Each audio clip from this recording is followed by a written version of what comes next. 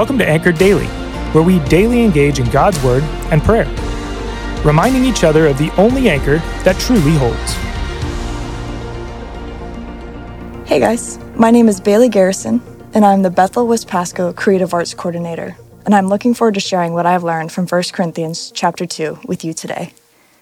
I love that right at the beginning, verse 1 through 5, Paul begins with these words. When I first came to you, dear brothers and sisters, I didn't use lofty words and impressive wisdom to tell you God's secret plan, for I decided that while I was with you, I would forget everything except Jesus Christ, the one who was crucified. I came to you in weakness, timid and trembling, and in my message and my preaching were very plain. Rather than using clever and persuasive speeches, I relied only on the power of the Holy Spirit. I did this so you would trust not in human wisdom, but in the power of God. What Paul's saying there is, I'm not going to try to impress you with fancy words and all my knowledge to try to make myself look all wise and sound smart.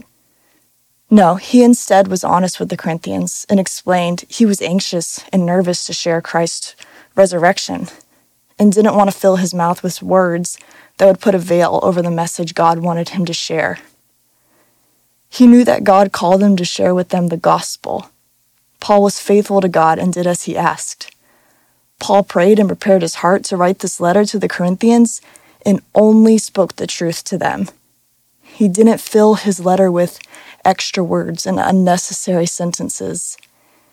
He stuck to the truth, which is the story of the gospel, and discipled them with God's word alone.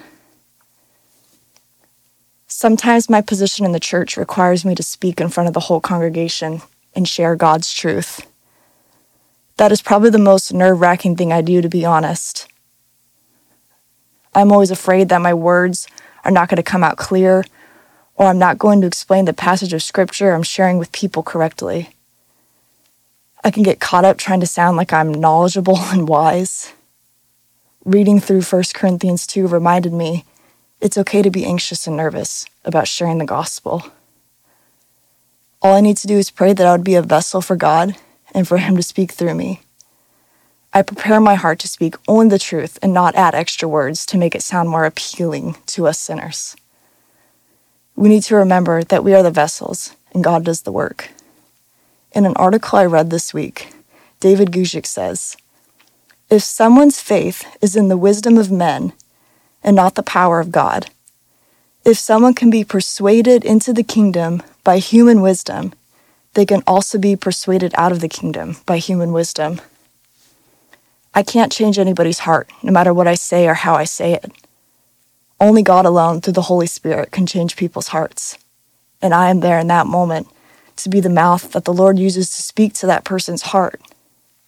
It is not by my works, but God's alone. Let's pray together. Lord, I pray that you would teach us what to say and how to say it to people.